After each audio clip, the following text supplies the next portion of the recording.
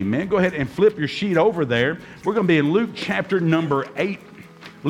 Now, what we've been doing is, on Wednesday nights, we've kind of been looking at the life of Jesus. And we're not hitting everything, but we've already covered before Jesus' earthly ministry. And here, now we're going to talk about some things from when he actually started his earthly ministry. We won't be hitting every single one, but we're going to be touching on a few of these.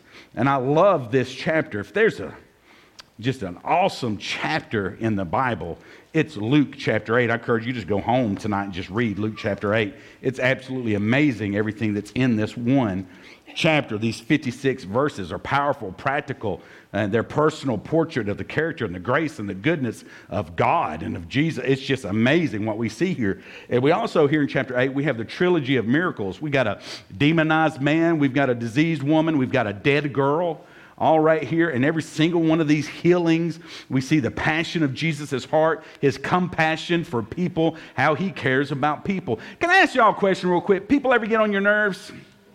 Woo! Well, not me. All right. I was just wondering. I just want to see what I was dealing with. Oh, people get on your nerves.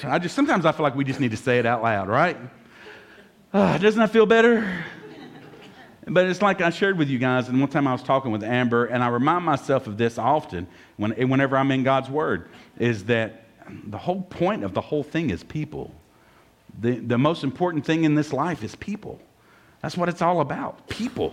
The very ones that wear our nerves and fray us and just wear us out. At the end of the day, it's all about people. Jesus died for people. Jesus loves people, even the annoying ones that get on your nerves. Your nerves, not mine. Okay?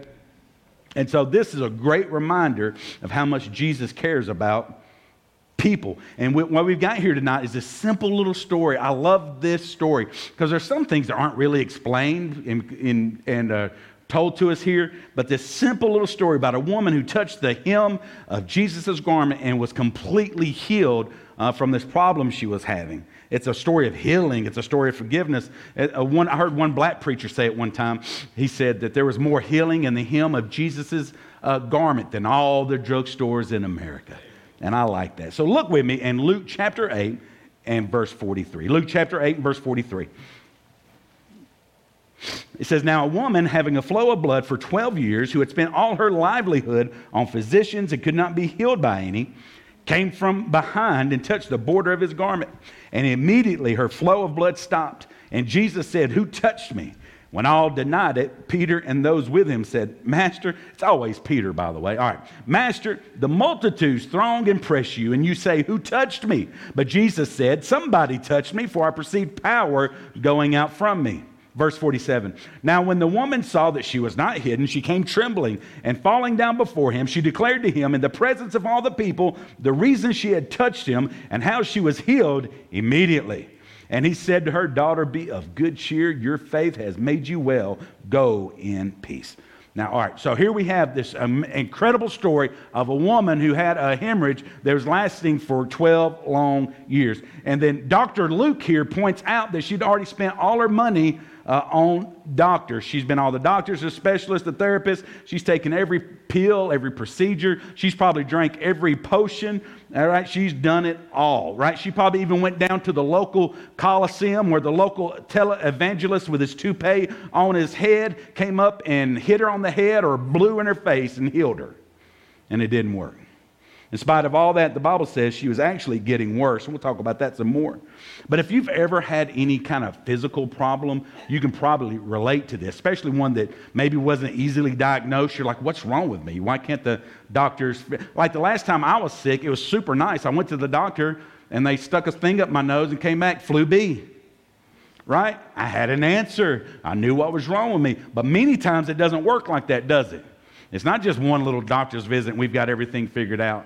Right? And so this woman is struggling year after year after year after year. And it says she spent all her money seeing the various doctors. And she'd probably, it's like Walter Matthau said, what was it? The doctor gave me 6 months to live. Right? When I told him I couldn't pay the bill, he gave me 6 more. Have you heard that before? But see, and even here, in the original language, it's not that she's just going to, don't picture this as going to reputable doctors. She did that. This is a woman who has exhausted every avenue of anything, right? Whatever popped up on Facebook, she was trying it, right? Whatever the latest, greatest health fad, whatever anybody said, you go down here and see this witch doctor down here, and they'll be able to hook you up, okay? She's desperate. That's what I want you to see. And then one day, and she's out of hope, 12 years, and she hears those words, Jesus is coming. I mean, like, who's coming? Jesus is coming. And then here he comes. And all of a sudden, this little woman of desperation and no hope, no help, and she just immediately goes to Christ, and she's permanent. She's healed immediately. It's amazing. I mean, it's absolutely amazing what happens here. But what I want you to understand tonight is there's a lot more to this story than a sick woman who got healed by Jesus. Now, if that was all that we're seeing here, that's enough. Okay? That's enough, but there's a lot more to the story that we get to see. Matter of fact, it's really one of the most applicable stories of all the stories that we have in the Bible. This is a picture of everybody who doesn't know Jesus. That's what we have, this perfect picture of everybody who does not have Christ. So let's look at it. Number one, the first thing, circle this in your notes, the sickness. Again, if you were to look up the word misery in the Hebrew dictionary, you would see this lady's face. She is miserable. What was that old hee-haw? Gloom, despair, and what? Agony. Whoa! You know, bunch of rednecks. Amen. I'm kidding. And she's sick, and she's miserable. Hey, write this down. She was diseased, y'all. She was diseased. Look again at verse 43, Luke 8:43. It says, now a woman having a flow of blood for 12 years. Now, imagine that for just a second. 24 hours a day, 7 days a week, 365 days out of the year. Not 1 year, 2 years, 5 years, 10 years. For 12 years, this woman is bleeding. And I'm telling you, I believe she's literally bleeding to death. She had a blood disease, and the continual loss of blood is eventually going to kill her. Now, you may be thinking, I don't know. Hey, y'all think this story is icky? I do. Just me. The rest of y'all love stories about women bleeding for 12 years and can't stop. Have you thought about that? Am I the only one who thinks like that? As a kid, this is my least favorite story in all the Bible. I'm just like, TMI, Lord. I'm just moving on. I don't understand this, right? But this is a tragic situation, but it applies to all of us. Now, she has a disease that's killing her. We were born with a disease that's killing us. The Bible calls it sin. Romans chapter 3, verse 23 says, for all have sinned and fall short of the glory of God. Romans 6:23, for the wages of sin is death. Matter of fact, not in this gospel, in Luke, but in the gospel of Mark, Mark tells us that she's getting worse. And when Mark tells the story, he actually points out, it's not just like she's bleeding, but she's bleeding more and more. It's getting worse and worse, and she's getting weaker and weaker. But that's exactly what sin will do to you in your life. Sin will break you down, tear you down, wear you down, and it'll eventually take your life. B, write this down. Not only did she have a disease, man, but she was broke. Broke. Have you ever been broke? Imagine being broke and diseased. Can't find a cure. Some of y'all are like, right now, brother. I just gave you $5 Chick-fil-A. Look at Luke chapter 8, verse 43. Luke 8:43 says, now a woman having a flow of blood for 12 years who had spent all her livelihood on physicians who could not be healed by any. She spent all her wealth trying to get back her health. Have you ever seen that before? Right? When we lose our health, we give up all our wealth just to have that health back. I heard this happened to my mother-in-law one time. She went to the doctor. I can't even look at her now. I should have said it. She went to the doctor, and everything. She went home, and sometime later, the doctor called her and said, Mrs. Crowford, I'm sorry to tell you, but your check came back. And she said, so did my arthritis, and she hung up the phone. Amen. She don't pay for nothing, y'all. She's cheap. Listen, this lady in this story didn't have Blue Cross Blue Shield. She didn't have Obamacare, Medicaid, Medicare. She had nothing. There was no safety net for her at all, right? She had spent all that she had. Let me tell you what that teaches me. Sin not only kills, but it costs. There's not a more expensive thing in the world than sin. Let's be honest. Sin is the most expensive thing in America. If it wasn't for sin, trust me, our national debt could go away because it's a sin how them politicians keep adding to it, but that's besides the point. Or the state of Tennessee. What if sin just disappeared from West Tennessee? The impact that it has on our economy, us paying for sin and the consequences of sin. But look at this next slide. Adrian Rogers used to say there's a high cost to low living. Sin will cost you your reputation. It'll cost you a good night's sleep. Sin will cost you your marriage. Sin will cost you your family. Sin will cost you your health. Sin will cost you your wealth. Sin will cost you your fellowship with God. And if you don't give up your sin at some point, it'll cost you your soul. Everything. There's an earthly cost to sin, and it can be an eternal cost. But again, this woman, she's not getting better. She's getting worse and worse. And the same thing is true about sin in our life. Look at this next slide. Sin never gets better on its own. Sin only gets worse. It only gets worse. A lot of people try to take care of their sin problem on their own without taking it to Jesus. You hear it all the time. Oh yeah, I preach against it all the time. It just wears me out. I'm going to be honest. People ever get on your nerves? Not me. You know, often people will say something like this. I know that I'm not living right, or I know this thing isn't right, but once I get straightened out, right, I'll go back to church, or I'll get right with God. In other words, they think I've got to fix the thing and then come to Jesus. But if you wait to fix the thing before you come to Jesus, you're never coming to Jesus. If this woman had waited until she fixed her blood disease, if she had waited till she fixed that to come to Jesus, she would have never gotten healed. Because she could have never fixed it on her own. And we can't fix ourselves on our own. We can't fix the sin in our life on our own. But what happens is sin comes in, even in the life of a believer, and that separation from God, because we know we've got sin and we have that distance from God. And then rather with being honest with ourselves and honest with God and dealing with that sin, we just get further and further away, and we kind of lie to ourselves. I'll fix it. Sin never gets better. It only gets worse. You can't take care of your problems. Jesus can. I love what Jesus said. Look at Luke 5:32 there in your notes. He said, I have not come to call the righteous, but sinners to repentance. I used to read that as a child, and I used to think, Jesus isn't worried about the good people. He's only after the bad people. That's not what that means. You can't have Christ unless you know you're a sinner. He can't do anything for you unless you know that you're a sinner. You can't be forgiven of something that you don't recognize that you are. Christ can't forgive my sin if I don't acknowledge that I have sin. I have not come to call the righteous, but sinners to repentance. And knowing that we're sinners, the first step of being saved. Many times when I meet with children and share the gospel with them, the first thing I ask them is, what's sin? Can you tell me what sin is? Because if you don't know what sin is, then surely you can't be forgiven of the thing that you don't even know what it is. See, write this down. Also, I want you to notice this woman was desperate. Desperate. Luke says that when she saw Jesus, look at verse 44. It says she came from behind and touched the border of his garment. Listen, here's how I know that she was desperate.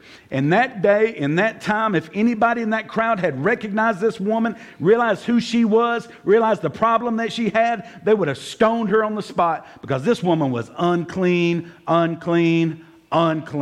right? It's not in your notes. You can find that in Leviticus chapter 15. This woman's unclean. And she sure enough, she shouldn't be in a crowd like that. She sure enough ought not to be touching a man. She's unclean. But she's willing to do anything, risk everything, just to get to Jesus, just to touch the hem of his garment so that she could be healed. Look at this next slide. God had taken her to a place where he was her only hope. Sometimes the only way that God can get a person's attention and break their pride issue is to put them in a situation where the doctors can't help, the lawyers can't help, right? The banker can't help, and the family can't help. All you have is God, right? If God doesn't step in, you're done. And that's what God does sometimes. Sometimes he takes us to that place. Sometimes God does it to his children. He'll take you to that place where you've allowed sin to come in and you've allowed that separation and you've kind of drifted away from God. I'll fix it. God will get you to that point of desperation where you have to turn back to God. For some people, it's going to take the doctor looking at an x-ray and there's a spot on it. Or maybe losing a job, the finances going bad, or losing a loved one. The prodigal son almost starved to death before it occurred to him, I'm going to my daddy's house. Listen, y'all, if I had to skip lunch, I'd go to my daddy's house. How about that? But he almost starved to death before he realized, I need to humble myself and go home. Go home. The Philippian jailer was almost killed by an earthquake before he said, hey, what do I got to do to be saved? All right? I just love this woman in this story, though. She didn't care when. She didn't care how. All she knew was who? Jesus. She wanted to be healed. Now, I put this in my notes so I wouldn't miss it, but I'm when we get up here and preach, and I think all pastors have this, understand this, when you preach and you're sharing the gospel and sharing the word and all of that, people aren't going to get saved until they recognize that they have a sin problem, like what we talked about just a moment ago, right? And when people recognize that they have a sin problem, they reach that little finger of faith and touch the hem of heaven, that's when they can be healed. And that leads me to number 2. Circle this in your notes, the touch. Here she is. She's diseased. She's broke. She's desperate. And she's moving through. I think she threw a couple of elbows getting through that. Because the scripture, the picture in the original language, I mean, he is absolutely swamped, covered up, just pressed in with people, right? People all around Jesus. I think she threw a couple of holy elbows, right? Maybe a hallelujah kick, right? And she got in there, right? Because she was going to touch Jesus' hem. And then she was totally, wonderfully healed. But here's what I want you to see. Hey, write this down. I want you to see. She was healed immediately. It wasn't a slow healing. It wasn't a week later. And she's like, you know what? I finally quit bleeding. She was healed instantly. Look at verse 44. It says, and immediately her flow of blood stopped. You know what that means? You know what that teaches me? The moment you do business with God, He does business with you. And some of us, the reason why God hasn't done business with us is because we haven't done business with Him. But when you do, in that moment, God will do business with you, guaranteed. She wasn't progressively healed. The Bible says she touched it, and it's just like that. Immediately, she knew that she was healed. You talk to people sometime, and you say, hey, when did you get saved? And they're like, well, I just kind of grew into it over time. No, you didn't. That's not how it works. It scares me to death. We've got a relative, and she claims she's never felt far from God. She never felt like she needed to get saved, that she's always been saved, and she's not. How do I know? Because of what she said. I just always felt close to God. I've never felt like I needed to give I've just always felt like I was saved. Listen, that's just not the way it happens. There's no such thing as growing into Christianity. There's no such thing. Listen, you grow in your maturity. You grow closer to God as a believer. There has to be a time where you decide for Jesus. And so it doesn't happen that you slowly decide for Jesus. There has to be a point and place in time. No such thing as gradually becoming a Christian. There's no middle ground, no middle road. Have you ever read the New Testament? Have you read the book of Acts? There is no middle kind of. I'm a little Christian, but I'm a little pagan. Right? You aren't partly saved and partly lost, or slightly saved and slightly lost, or mostly saved and only partly lost, or any other combination. Look at this next slide. You are either saved or you're lost. There is no middle ground. Salvation is kind of like being pregnant. You is or you ain't. I'm kind of pregnant.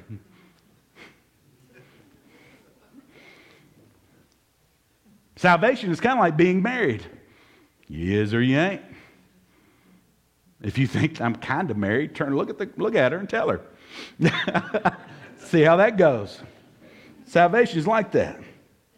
Now listen, some of these preachers, they'll say, the exact moment, you may not know what hour it was. You may not know what day it was. You may not even remember what month. Maybe you got saved when you were a 10-year-old kid. But there's a time, there's a place, there's a point in your life that you can go, I was down there and so, and I knew it, and I gave my heart to Christ at that point. You may not know what color the carpet was. But you need to know there's a time and place for you that you gave your heart to Christ.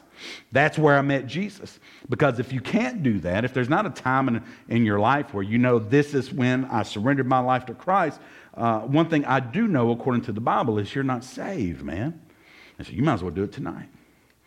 Reach out your hand of faith and touch the hem of his garment. Let him heal you, man, of your sin and save you forever. Because look, write this down. She was healed personally. See, it's a personal thing.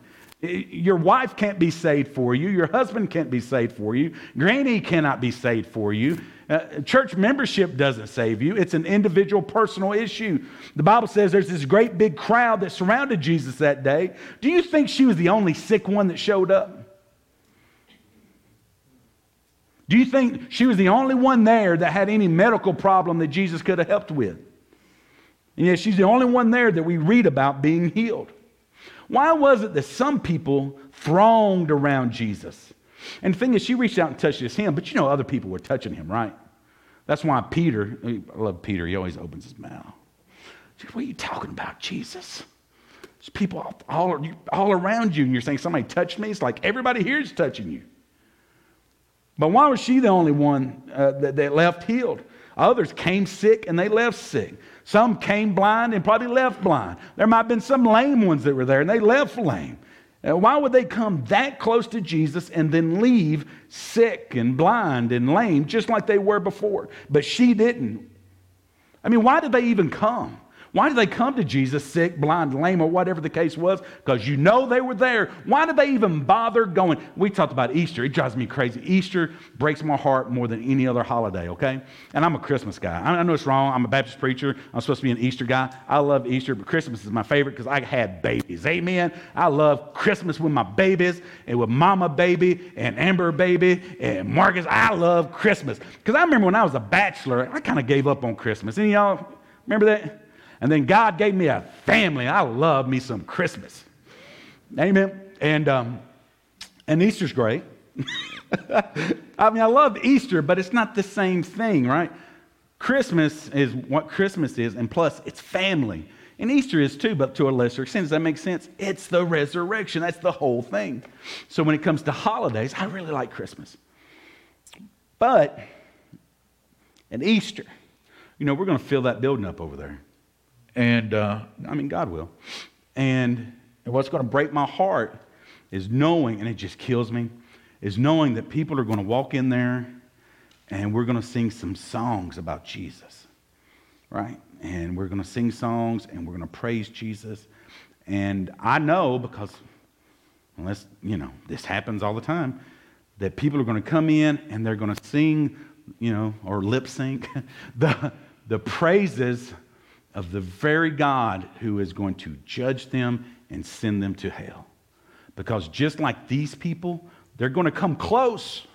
They're going to be thronging around Jesus. They're going to be there at Easter, because here in West Tennessee, you go to church on Easter. And you got to be a bad pagan not to go to church on Easter. I don't want anybody to think I'm a bad pagan, just a regular pagan. I'm going to church. And when they go, they're going to sing songs of their own damnation. Because they're coming close, but they're not going all the way. Just like those people. She was healed because she was healed by faith. She was there for the right reason. Jesus healed me. But so many are going to come, not for the right reason. I want them to come and respond. But so many people are this close to Jesus, and it's not going to do them any good at all. And again, they're singing their own damnation, singing songs about Jesus. And we talked about it Sunday, but you know, he is not the lamb that you see in the Gospels. When Jesus comes back, he will judge, and he will rule, and he will reign, and he will do it righteously. And the unrighteous, those apart from Christ, will spend an eternity in hell. Just as sure as I'm standing here. And I believe that with all of my heart. So it just breaks my heart thinking about people praising his name with their lips and not with their hearts. Knowing that those very songs that they're singing speak of a salvation they don't know anything about. Why do people come? Some people are curious. Some people, it's just convenient. They didn't have anything better to do. Some come because somebody else talks them into it, and you should. If you have to talk somebody to come to church, you should do that. Talk them into it, man. Buy them lunch afterwards. Get them under the sound of the gospel where they might be saved. Instead of being close to Jesus, they might go all the way. But there's this one little lady in this crowd who didn't come to see. She didn't come because it's what you do, right? She came to receive a blessing. Look at this next slide. The difference between that crowd and that little lady is the difference between the flesh and faith. The difference between flesh and faith. And even like tonight, did you come in your flesh or your faith? Right? Did we come in our Chick-fil-A or did we come in our faith? Does that make sense? Right? Or, what is our attitude towards God? Flesh or faith? How can you tell the difference? I'll tell you. The flesh wants to see a sign. Faith just wants to touch the Savior. Faith just wants to touch Jesus. Look at this next slide. Jesus didn't feel her hand, man. He felt her heart. He knew she was. He knew what she was going through. And he knew what she needed. Many were around him, but only one really touched him. Many were watching, just like on Sunday morning. There'll be many watching, but only some are worshiping. Some are right there standing right next to Jesus. They're so close and they're so far away. Some of those people standing next to Jesus would have beat that woman to death for coming to Jesus. So close to Jesus and so far away. And it's kind of like that with church. Close to being saved, far away. And it just scares me to death to think about it. People coming to church and leaving lost and going to hell. But they're going to have to go over us to get there. See, write this down. Also, I want you to see she knew that she was healed. She knew it. I love it, I love it, I love it. She knew that she was healed. Not only did she get healed immediately, but she knew it. Listen, if you touch Jesus, Jesus touches you, you're going to know it. You're not going to have to guess about it. You'll know it. Somebody said, Brother Marcus, how do you know that you're saved? It's easy. I was there when it happened. The Bible says that not only can you be saved, but you can be sure. Look at this next slide. You'll never be satisfied with your salvation until you're sure of your salvation. And Scripture is clear. You can be sure of your salvation. I think about Adrian Rogers again and that time where he got saved as a young boy, entered in a revival service, and then later on in his life as a teenager, he began to doubt his salvation. He wasn't really sure. And he's walking a football field late at night one night, just walking around that football field. And finally, he got down on his face on that football field. And he said he almost dug a hole so he could stick his nose in it and get as low as he could. And he's like, God, if I got saved back then, thank you. But if I didn't, if there's something missing, if I didn't fully surrender my life to you, I'm doing it now. And then later on in life, he says, I probably got saved as a little boy, right? As a young boy. He said, but after that night on the football field, I knew, I was sure, and I was satisfied. Number 3, write this down. The third thing we see here is the confession. Now, this is where a lot of believers fall off. Confession. Look at this next slide. Let's kind of summarize this whole thing. It's where abounding faith is always met by amazing grace, and the result is salvation. Look at verse 45.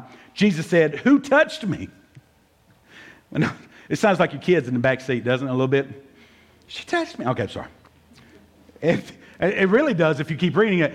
Jesus said, who touched me? When all denied it. I didn't touch her. All right. Jesus said, who touched me? When all denied it, Peter and those with him said, Master, the multitudes throng and press you, and you say, who touched me?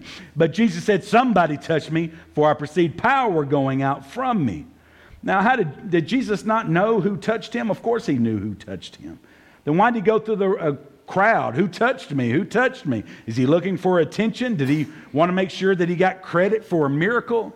No. Look at this next slide. The reason that Jesus acknowledged this woman is because he wanted her to acknowledge him, to confess him, confess what he had done for her. He gave her a cure. She owed him a confession. I want you to hear that. He gave her a cure. She owed him a confession. The Christian faith is based on confession, not the Catholic sense of the word. That's not what I'm talking about, going in and confessing to some priest or whatever. But when we give our hearts and our lives to Jesus, when he saves us, he wants us to confess that openly and publicly, and so that we can make that known. That's why, I don't know if you know this or not, on Sunday mornings, if you've been here at Grace on Sunday mornings with the invitations, we follow a very similar pattern, not every Sunday, but most Sundays. And the pattern goes like this. We have the message, then we have an application invitation for believers, right? You know, whatever the sermon's dealing with. Then we always give a salvation-specific invitation. And then what I always say is this, and so if you're right there and you know that you want to pray to receive Christ, you know that you need Jesus, I just want to pray with you, between me, you, and God, I just want to pray. Just slip your hand up right there in your seat, slip your hand up. Every Sunday, hands go up. Okay? And then, after that, we always do encourage them to make it public. So maybe you just made a decision for Christ. You need to follow through and be what? Baptized. That public profession that you're not ashamed of Christ. You need to be baptized. Maybe you've prayed at another service or some other time. You need to come and make that decision public, to publicly confess Christ, right? And then we, join the church and things like that. We do the invitation pretty similarly. I want you to see that this is where we get that from. To raise your hand, right? Every head bowed, everybody closed, right? Raise your hand if you want to pray to receive Jesus Christ right now. I want to pray with you. I won't call you out. I won't sing you out, blah, blah, blah, blah. And they raise their hand. See, in my mind, when they raise their hand, they're touching the hem of Jesus. Save me, Jesus. Right? And then, when they come forward and publicly confess their faith in Christ and their desire to follow through in baptism, you have, when Jesus was going around saying, "Who touched me? Who touched me?" And she had to publicly confess, "It was Jesus. It was me, Jesus. I did it." He already knew who it was.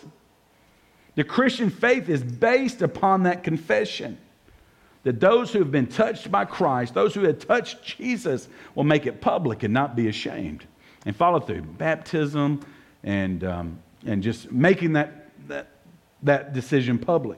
He wouldn't let her get away with it. Why would he let you? Pretending.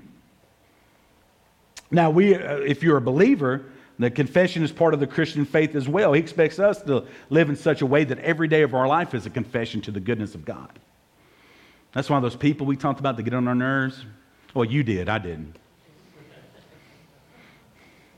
Right? When we love people for Jesus, even when it's hard, and we love people for Jesus, even when it's difficult. When we say no to things that we should say no to, right? And we say yes to things we should say yes to. Every day, that life is a confession of the goodness of God and the fact that He has touched our lives and He's changed us and made us new in Christ Jesus. Amen. I can't wait to meet this woman. I can't wait to hear her version of the story. Amen. I bet it's going to be wonderful. Let's go ahead and let's stand and we'll be dismissed in a word of prayer. What we're going to do, guys, is immediately following this, we're going to have our business meeting time. And so we'll dismiss for 5 minutes and then we'll come back together and have our time of business, okay? Let's pray. Father God, thank you so much for your word. Lord, thank you for this woman. God, that she trusted you and that you healed her and that she confessed you. Help us to do that. Lord, if there's anyone here that doesn't know you as Lord and Savior, Lord, I just pray they surrender their life to you and they make that decision public and follow through and do exactly what you've called them to do in confessing you as their Lord and Savior. God, help us as believers to live a life of confession where we're just living in the light of who you've called us to be and we're surrendered to your will. Lord, we love you. It's in Jesus Christ's name we pray. Amen. Amen. God bless you guys. Thank you for being here.